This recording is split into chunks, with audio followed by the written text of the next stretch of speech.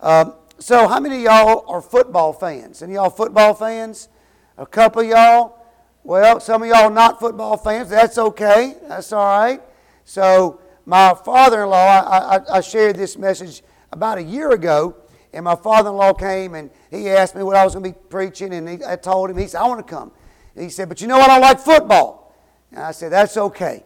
You know, it's not about football. However, we're going to use the stadium as an analogy, kind of look at a stadium. So if you pull up and you're driving up to a football field, okay, or a stadium, there's three distinct parts of a stadium.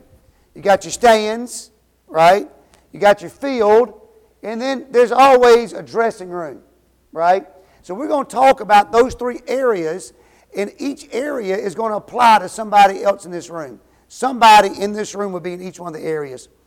So some of you people that raised your hand, you like football, and most of you didn't, which I don't know if you don't raise your hand or you're just lying to me or what the situation is. That's okay. It's all right, we're in church. I guess you can lie. But anyway, not supposed to. All right, so anyway, how many of y'all have heard of the guy, Coach Nick Saban? Anybody heard of Nick Saban? Few more people have heard of him, right? Some of y'all are going, I can't believe you would say his name in my church. Like, what are you doing, right?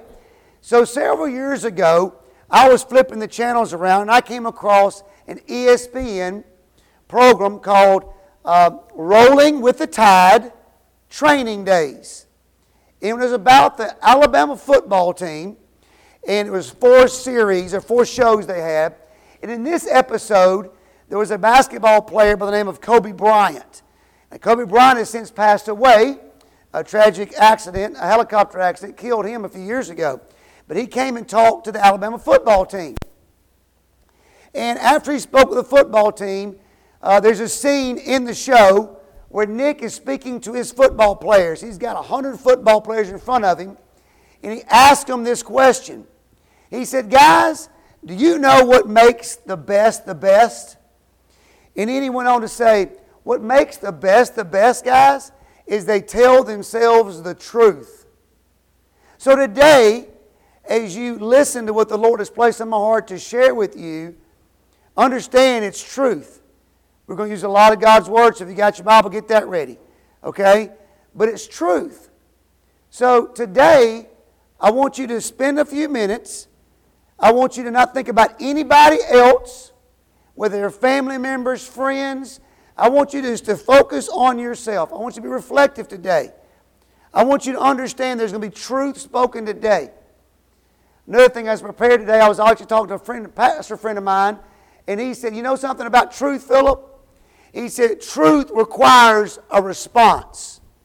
When you face truth, it requires a response. So today at the end, we'll give you time also to respond, but be thinking today how you can respond to this truth. And be honest with yourself. Don't be thinking about somebody else. So again, as you pull up to a football stadium, you notice there's stands. Now in your mind, whether you're thinking a small football field with a few stands, or you're thinking Tiger Stadium with a bunch of stands, there's definitely people in these stands. And I think there's 2 groups of people that are in these stands. So as we go through the talk today, I want you to think, where am I? Where am I? So the one group in the stands, these people have been, they come into the stands and maybe they've been asked to come in the stands, but they don't really care about what's going on in the field, right? They're just coming because somebody asked them, or their children. Okay, my dad coached basketball and I coach someone in the summertime, and so I have a 6-year-old kid at the house. And sometimes she comes to the gym with me or to a game with me, not because she could care anything about what's going on in the field, because she's come because I brought her, right? The people in the stands, what are they doing? These spectators, I call these spectators. These spectators, they're interested in the Jumbotron. They're interested in the band. They're watching the mascots, right?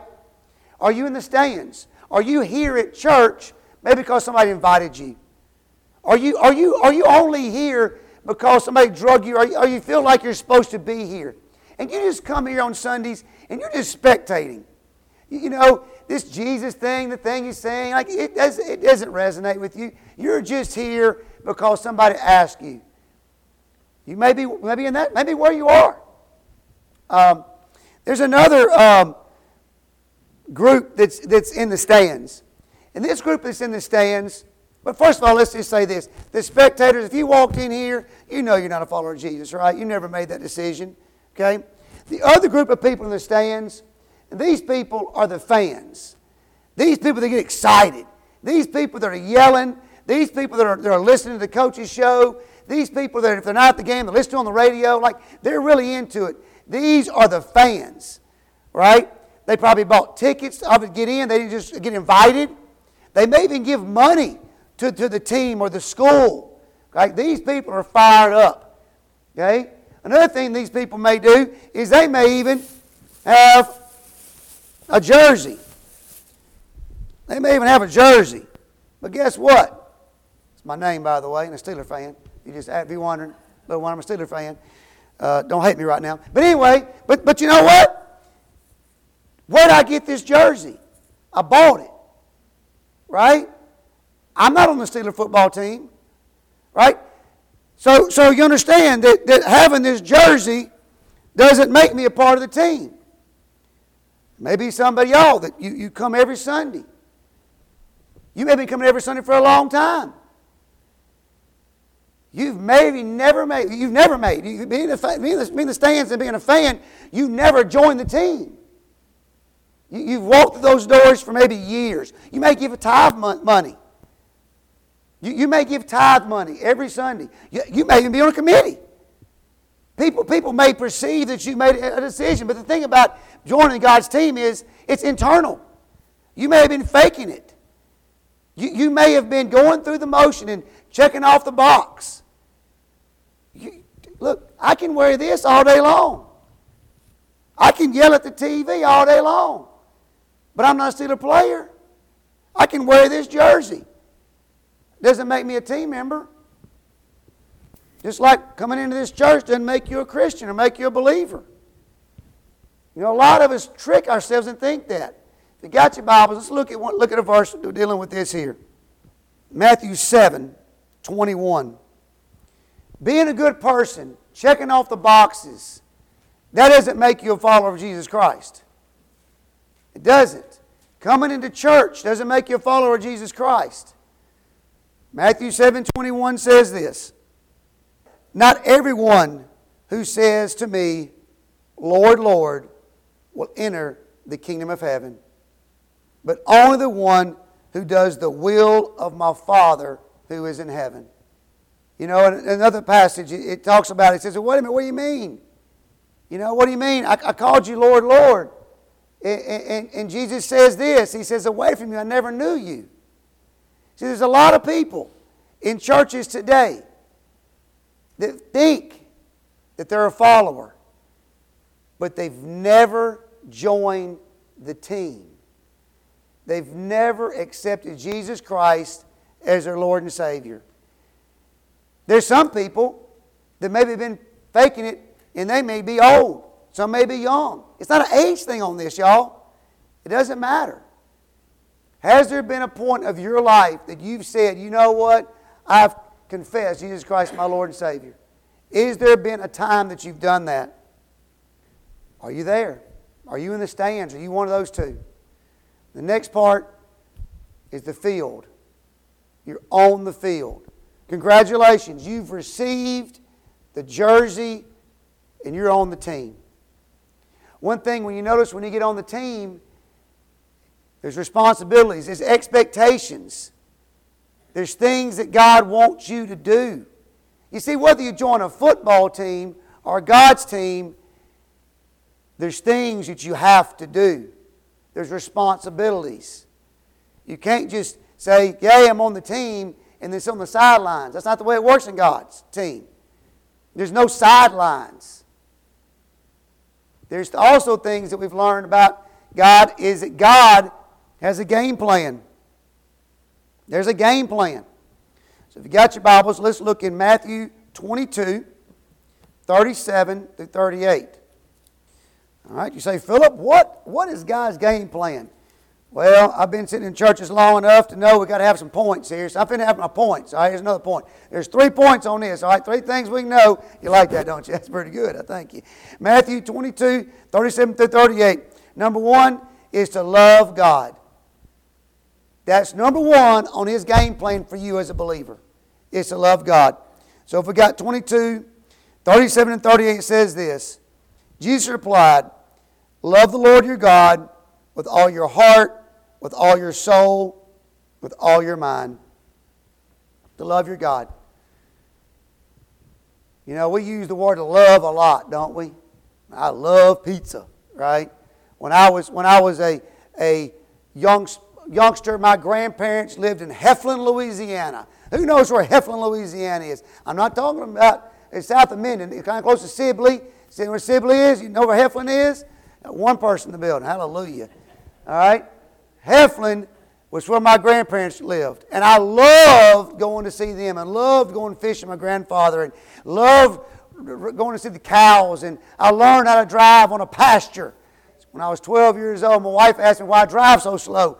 Well, I learned how to drive on a pasture. You don't drive fast on a pasture, do you? My grandfather said, good grief, you're going to kill us in his car, his truck. What does it mean to love? I started thinking about that. What does it mean to love? Well, there's things that God wants us to do is love. Number 1, to love is to obey Him. You know, a lot of us like the idea of accepting Jesus Christ as a Savior part. Like we want to be saved, right? Because we hear there's a hell, and if there's a hell, well, I don't want to go there, right? So I want this fire insurance. Like I want to make sure that I'm safe there. But a lot of us, you know, we really struggle with the Lord part. With the Lord part, the Lord of our life. It means He's, as my little girl says, the boss. The boss, right? You know, she loves the word the boss. And at the house, she says, Daddy, you're the boss. And I said, yes, I am the boss. Do what I say. That's obey. You know, a lot of times we can say we love God. But you know what always happens? Our actions always speak louder than our words. So we obey in what God wants us to do. One thing about obeying, it's important to God for us to obey. You know, one reason why is because we've got to look different than those that are out there. You know, it's sad to me when I'm around other believers and I hear of them saying, oh, well, I'm going to do this because I don't want to pay my taxes because the government, the government. And the Bible tells us we're supposed to give Caesar what's Caesar's. The Bible also tells us it doesn't matter who's in charge, we're supposed to follow that person.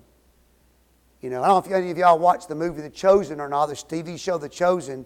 I encourage you to watch it.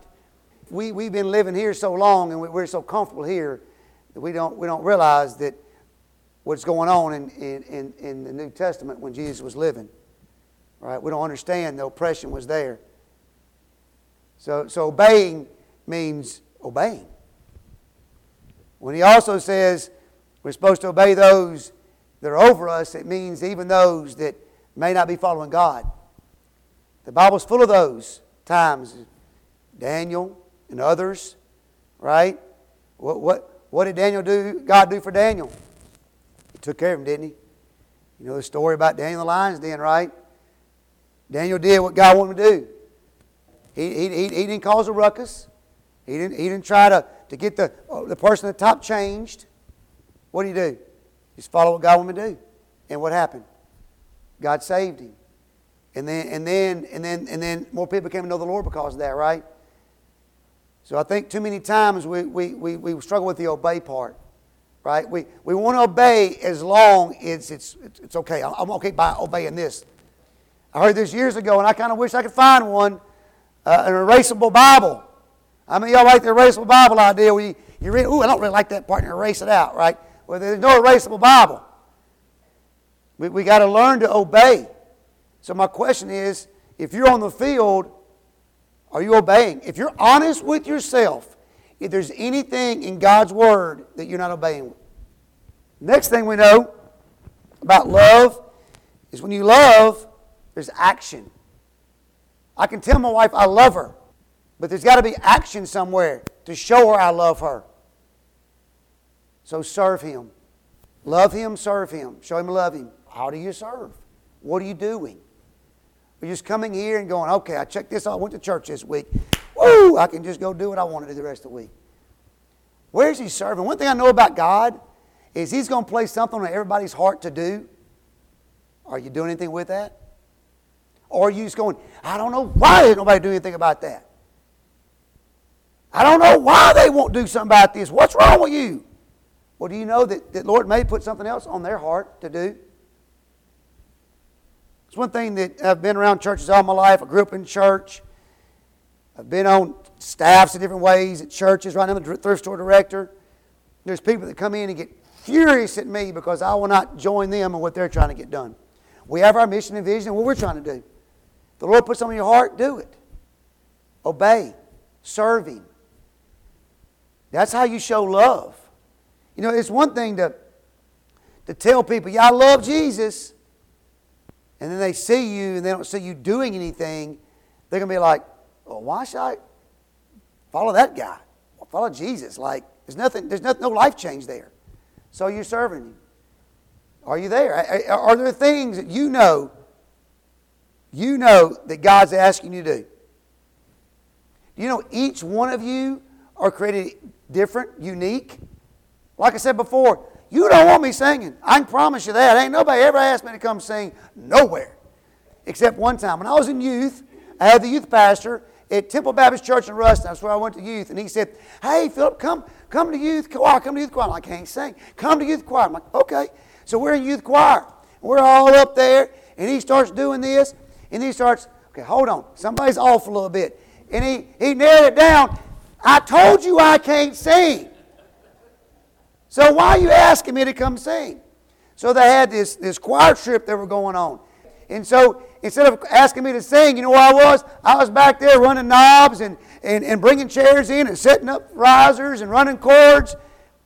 I can't sing, but I can find my place so I can serve, right?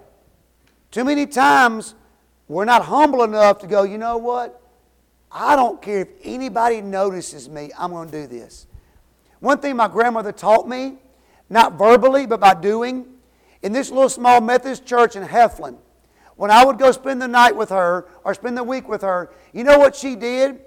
Her job was to come up there on Saturdays to turn the AC on or the heat on.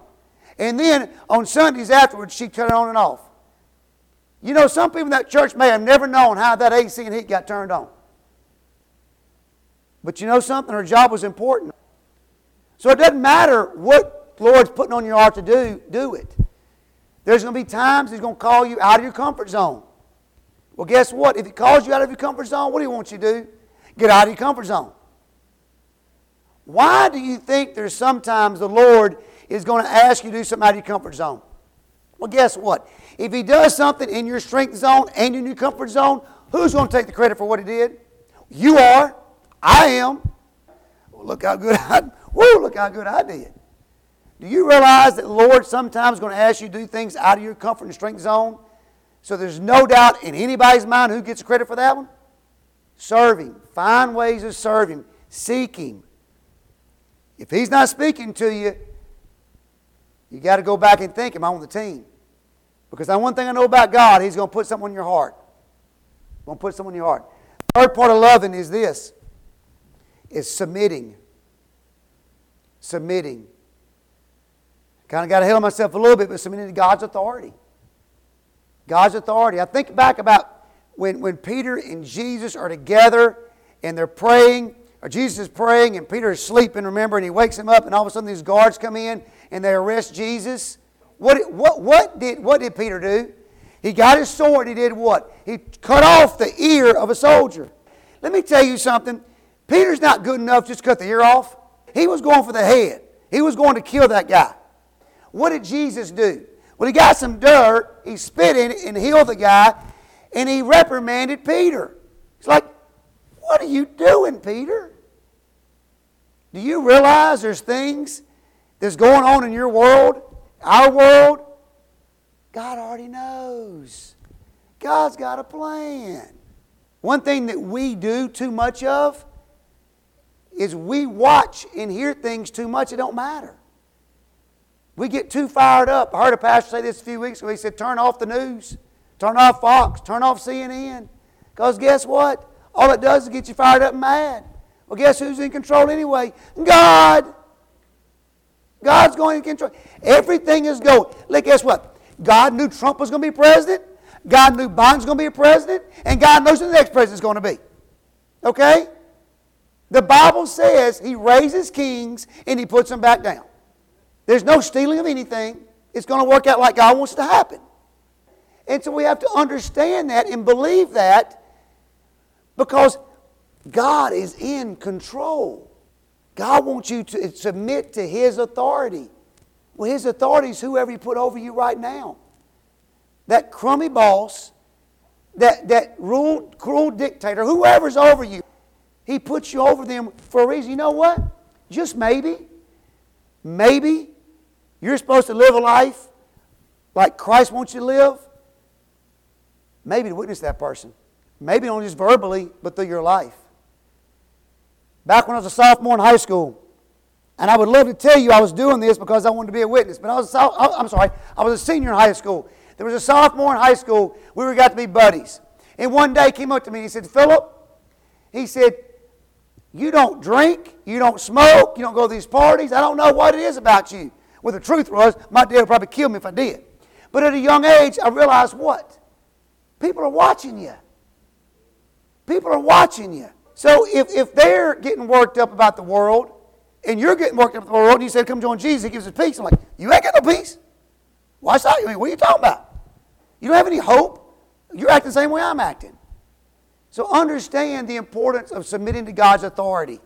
God is in control. That's how you show God you love Him. So are you struggling in this area? Be honest with yourself. Are you struggling in this area? Love God. Love others. Let's go to Matthew 22, verse 39. It says this.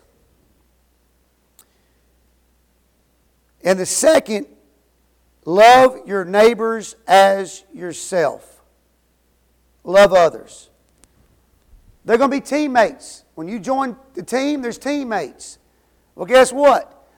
If you were a real football player and you walked into a real football dressing room, there's going to be people of all types in that dressing room, right? All types. When you walk into your church, if you're a Christian, there's all types of Christians. My point is this, they all look the same. All followers of Christ. We don't look the same. We have different nationalities. There's things that are different about us, different personalities. Right? Now, we're all followers of Christ, we're all different. We're all different. And so you have to think about that. There's no doubt in my mind I'm supposed to be here today. If you got this out, get this out. If you don't, get your Bibles out. I'm going to tell you why. Because my next point, the verse I'm reading, is in this right here today. If you got your Bibles, turn to Hebrews chapter 10. If you don't, look at today's Bible verse. Hebrews 10, 24. 24 says this, and let us consider how we may spur one another on towards love and good deeds. All right, let's stop there a second. Do you notice that S word? It's a 4-letter word. It's not stir, but spur. What are we all guilty of? Stirring things up, right? We like to stir things up. You know, that's our sinful nature. It's conflict. It gives us a little bit of extra juice. Let's talk about somebody. It's fun. It doesn't say stir things. Spur. Spur. Would you be one to say, you know what? I can sometimes stir things up. You know, there's times that maybe I've spoken something I shouldn't have spoken about somebody that I shouldn't have. Because guess what? When you say something about somebody, they hear that, and whether it's truth or not, they're believing it about that person. Do you do that sometimes? I do. But the word says spur. Spur one another on. Spur means encourage. Who are you encouraging today? See, I believe that we're supposed to have Pauls in our lives. People we're supposed to pour into us. And then we're supposed to be pouring into somebody else. Who are you pouring into? Who are you spurring on? Not only just Paul's and Timothy's, but who's sitting next to you? Have you spurred them? Have you encouraged them? Have you said, man, you're doing a great job? Who have you told lately you're doing a great job? If you see somebody doing something, have you thanked the person that turned their AC on? Have you thanked people that do the little things? Are you spurring people on? Are you encouraging people? What are you doing? That, as a teammate, that's what we're supposed to do.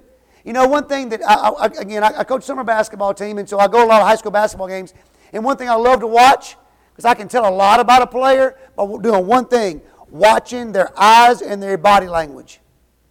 I went and watched a game a couple weeks ago, and a kid threw the ball up to my player, and that player didn't catch the ball, and he's doing all this, rolling his eyes. Well, guess what that kid did? He went up and turned the ball over a little while later. Missed some shots too. Do you do that? Do you hold expectations of somebody at a level that they can't meet? You can't either. Are you spurring people on? You've got teammates. You've got teammates. Also on the field, there's going to be people of the other teams on the field, right? There are other opponents up there. How are you treating the people around you that aren't believers? Do you give them what they deserve? Got your Bible? Let's turn to Matthew 7:12. I think I did the wrong verse. Do unto others as what? Treat people like what? Treat people like you want to be treated. As believers, we need to do that to the believers. But we also need to do that to non-believers. Why? Because that's not what the world does, right? If you start loving people and treating them like you want to be treated, they're going to be like, what the heck's wrong with you? I did this to you, but you did that to me? Show people grace. Show people grace. None of us want to be judged by our worst moment. Matthew 6:14 and 15. Matthew 6:14 and 15. I was at the Pilot gas station about 2 years ago. And I know this verse is in here. Like I know it is. And I was talking to a guy that I don't think is a believer. And I was talking to him. I thought he was, but I'm not sure. Talking to him. And he said, this verse, it's not verse 9 in the Bible. And I'm like, I thought it was. And I'm talking to the gas pump, went back and found it. 14 says, for if you forgive other people when they sin against you, your heavenly Father will also forgive you. But if you do not forgive others when they sin, your Father will not forgive your sins. Do you forgive people? Right there, close. Flip over to Matthew 5:43 and 44. You've heard it said, love your neighbor, hate your enemy. But I tell you, love your enemies and pray for those who persecute you. There's other parts of the Bible where Jesus says this. He says, look, they persecuted me. Guess what they're going to do to you? They're going to persecute you. So don't be surprised when somebody says something to you or treats you differently or throws a rock at you. Don't be shocked. Like, understand it's coming. So understand when it's coming, how am I going to react when it comes? And that's what you've got to resolve in your mind to know how you're going to react when it doesn't, when it comes. And don't be shocked when it does. Be ready. It's coming. Love them anyway. Pray for them anyway. Understand that they may be lost. They are probably lost. They may be a weak Christian. And I'd say they're a weak Christian if they respond differently. Age has nothing to do with where you are maturity-wise in Christ. The third thing, love God, love others. Third thing He wants you to do is He wants you to tell others about Him. Go to Matthew 28:19 through 20. Therefore go, make disciples of all nations, baptizing them in the name of the Father, and the Son, and the Holy Spirit, teaching them to obey everything I've commanded you. One thing I noticed is all nations. Do you realize that all nations are coming to the United States right now? Without getting political, do you think that God understands that happening? Whether somebody's here legal or illegal, it's not your job to figure that out unless it's your job. But if it's not your job, do what? Share Christ with them. Love them. Share Christ with them. You don't know. There may be somebody here that you run across that may be here legally or illegally, that you share the love of Jesus to. They become saved, and who knows what happens back in their country if they go back, or who knows what the Lord's doing with this. Do you realize that God is orchestrating all this? This stuff ain't happening by chance, y'all. You go back to the early church, what happened after Pentecost? There's persecution broke out. What happened then? They were scattered. Why did they get scattered? To go tell people. People are coming here. Again, turn off the news. Quit worrying about why somebody's looking at you and you know they're looking at you. Why are we scared to tell people about Jesus? Number one, I think we're fear of rejection. I am. I'm scared. But understand this. They're not rejecting you. They're rejecting Jesus. But you know what goes further than telling them, and I think you need to tell them, is to love them. Don't beat them over the head all the stuff they do wrong. Just love them. Share Jesus with them. Another thing is we don't know what to say. I heard this analogy years ago at a church. And the guy said this. You may have heard this. He says, you know what? If you go out here and you're driving home today and there's a car wreck and the policeman pulls up, all he wants you to do is tell him what you see. He's going to say, what'd you see? That's all he wants you to tell him is what you saw. He didn't expect you to know how fast the car was going, at what angle it hit the other car, how long the brakes were on, how far it skid. He ain't interested in all that stuff. All he wants you to tell him is, what did you see? So guess what? All you have to tell somebody is what Jesus did for me. What hope I have in Jesus. What peace I have. How He changed my life. That's all they want to know. That's all they want to know is, why are you following this guy named Jesus? Why should I follow this guy? And you tell him about your life before and your life now. Another reason that we may have failed to tell people about Jesus is we've forgotten that hell's real. Hell is real. Jesus is the only way. He's the truth and the life. He says, no one comes to the Father. No one comes to the Father except through Him. We're close. I know baby ain't the only one hungry. Here we go. The third part's the dressing room. The third part's the dressing room. So the thing about the dressing room, they've been on the field, right? People have been on the field and they're in the dressing room now. You don't go in the dressing room, you're in the stands. You've been in the field. So my question to you is, are you in the dressing room?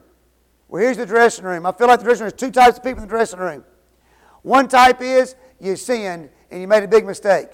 And you think, you know what? I can never be used. You don't know what I've done, Philip. I can never be used. Well, then I think back about a guy named Peter who followed Jesus for 3 years. I don't know what you did, but I know one thing. You ain't followed Jesus. His footsteps, eyeballs on him for 3 years. And then guess what? After he followed him for 3 years, what did Peter do? He denied Christ. Not once, not twice, but 3 times. Denying Christ is a sin. When you sin, that's all you're doing is denying Christ. And I do know this.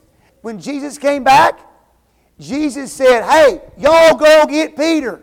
There's nowhere else on Scripture to say anything about go get anybody else. He was commanded, go find Peter. I need to talk to Peter. Now, he talked to over 500 people, but he said, go get Peter. Why? Because guess what? He'll use Peter again. He used Peter again. He said, Peter, I'm going to use you as a cornerstone. You go on this rock. You be in the rock. I'm going to build my church on you, Peter.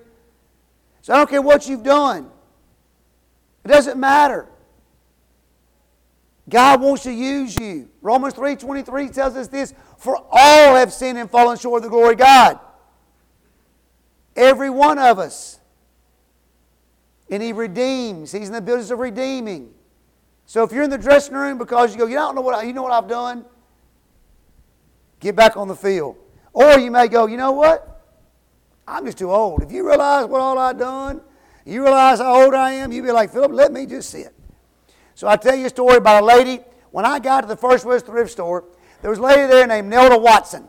And Miss Nelda was a little old bitty lady.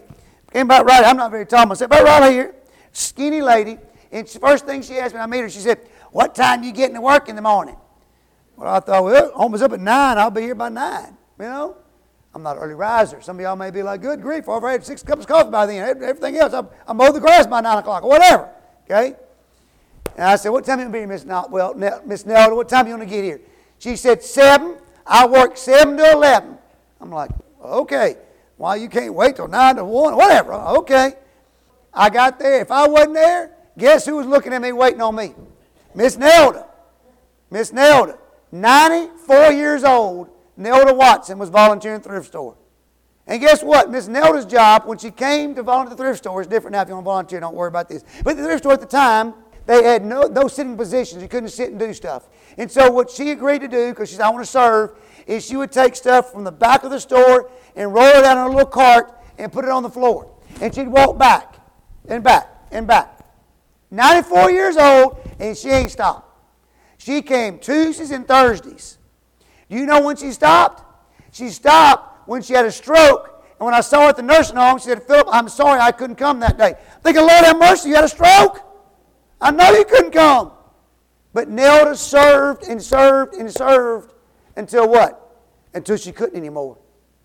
And then she went to the nursing home. And the cool thing about the nursing home is there was 2 people in the nursing home in her room. And the lady over here was mean. And she told you she's mean. I went and visited like, it was mean. And guess what? Nelda witnessed to her and shared love to this lady right here. So Nelda never stopped her ministry. She didn't stop. You know when you can get in the dressing room? It's when God calls you home. That's when you get in the dressing room. So remember what I told you at the very beginning. Coach Saban told his players, the best tell themselves the truth. The best of the best tell themselves the truth. I also ask you at the very beginning to not focus on anybody else, but focus on the truth of God's Word. So we're going to do this before we leave. I also told you when you're presented with truth, we have to reflect on it. So everybody close your eyes, bow your heads, and just you yourself process what the Lord wants you to do today. Are you on the stands? You just happen to walk in here by chance. You don't know anything about this guy, but maybe you want to know. I'll be here. Be glad to talk to you. Maybe you're a fan, and you've tricked others. And there's people in this room would go, that person's not saved. Are you a fan? Have you been given the jersey? Has there been a time in your life where you knew that you followed Christ? So if there was a time, or wasn't a time, you're in the stands, everybody eyes closed, everybody's head bowed. If you would like to have the sinner's prayer, and you would like to accept Jesus Christ this morning, I want to be able to do that. I never want to give opportunity. All right, maybe you're on the field. You realize you're on the field. But there's something about it that you realize you haven't been doing. Maybe you haven't loved God like you should. Maybe you haven't obeyed God like you should. Maybe you are not willing to let God be in control of this world. And like so many of us, you want to be in control of your surroundings and everybody around you and everything and get upset. Maybe you just need to turn the external noise off. Maybe you're in the dressing room. There's sin, age. Think about where you are and think about what your response is today. And settle it right now with Jesus to God on whatever you need to do.